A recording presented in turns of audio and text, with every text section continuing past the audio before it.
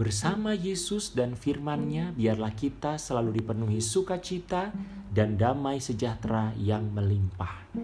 Pada podcast kali ini kita akan berbicara tentang Tuhan itu jauh atau dekat ya.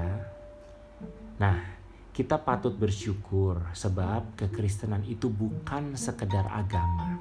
Dan memang bukan agama. Tetapi kekristenan itu bicara tentang relationship. Bicara tentang hubungan kita dengan Tuhan. Sebab setiap agama di muka bumi ini pada umumnya mendorong umatnya untuk mengutamakan ketaatan pada Allah melalui aturan, hukum, ritual, upacara peribadatan, dan sebagainya. Kalau taat akan dapat upah atau pahala, tapi kalau tidak taat maka akan mendapat hukuman. Konsep ketaatan seperti itu membuat kita taat kepada perintah Tuhan bukan karena kita mengasihi Tuhan, tetapi karena kita takut dihukum. Bagaimana dengan kekristenan? Alkitab menyatakan jelas bahwa Tuhan kita itu tidak hanya transenden. Apa itu transenden? Transenden itu artinya berjarak, nggak bisa dijangkau oleh manusia. Tetapi banyak dijelaskan dalam Alkitab Tuhan kita itu imanen. Artinya dia tinggal, dia bicara sama kita, dia diam di dalam kita, dia beserta dengan kita, dia dekat dengan kita. Itulah imanen. Alkitab menunjukkan, membuktikan banyak tokoh-tokoh iman memiliki hubungan yang sedemikian dekat dan akrab. Kita bisa buka di dalam Kejadian 5 ayat 22 sampai 24. Di situ dikatakan tentang Henok, seorang figur yang bernama Henok. Henok hidup bergaul dengan Allah. Bayangkan sampai dipakai kata bergaul. Henok bergaul dengan Tuhan. Yakobus 2 ayat 23 menyatakan bahwa Abraham disebut sebagai sahabat Allah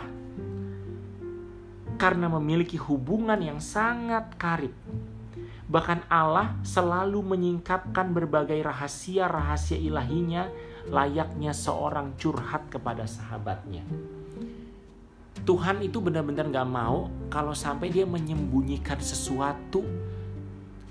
Baik itu rencananya, apa yang dia mau lakukan, apa yang dia mau perbuat. Dia gak mau sembunyikan itu dari Abraham. Abraham itu selalu ada di pikiran dan di hati Tuhan. Bayangkan segitu dekatnya.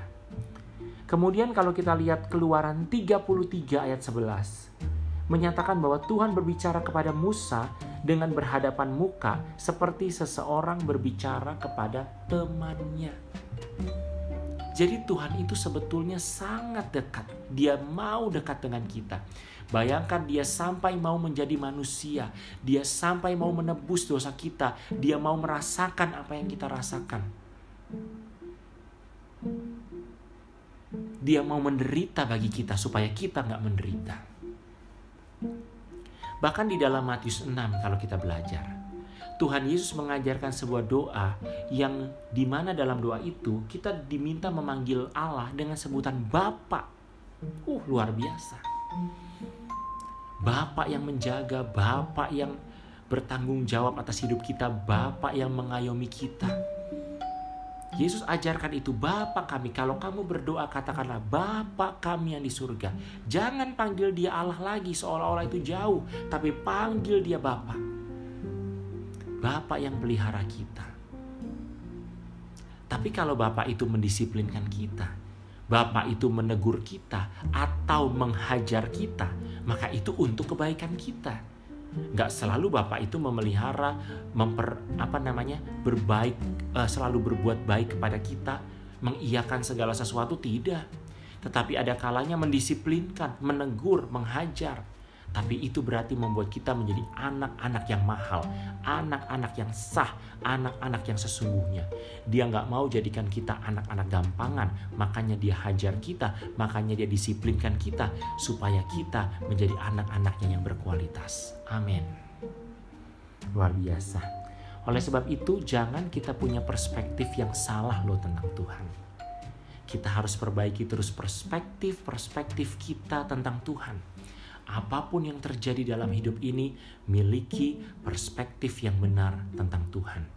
Dan dalam podcast ini, saya mau ingatkan kepada saudara, Dia dekat. Tuhan selalu beserta kita. Dia mau tolong kita, bahkan lebih lagi Dia mau ajar kita, Dia mau didik kita, supaya kita menjadi umatnya, anak-anaknya yang berkenan kepada Dia. Amen.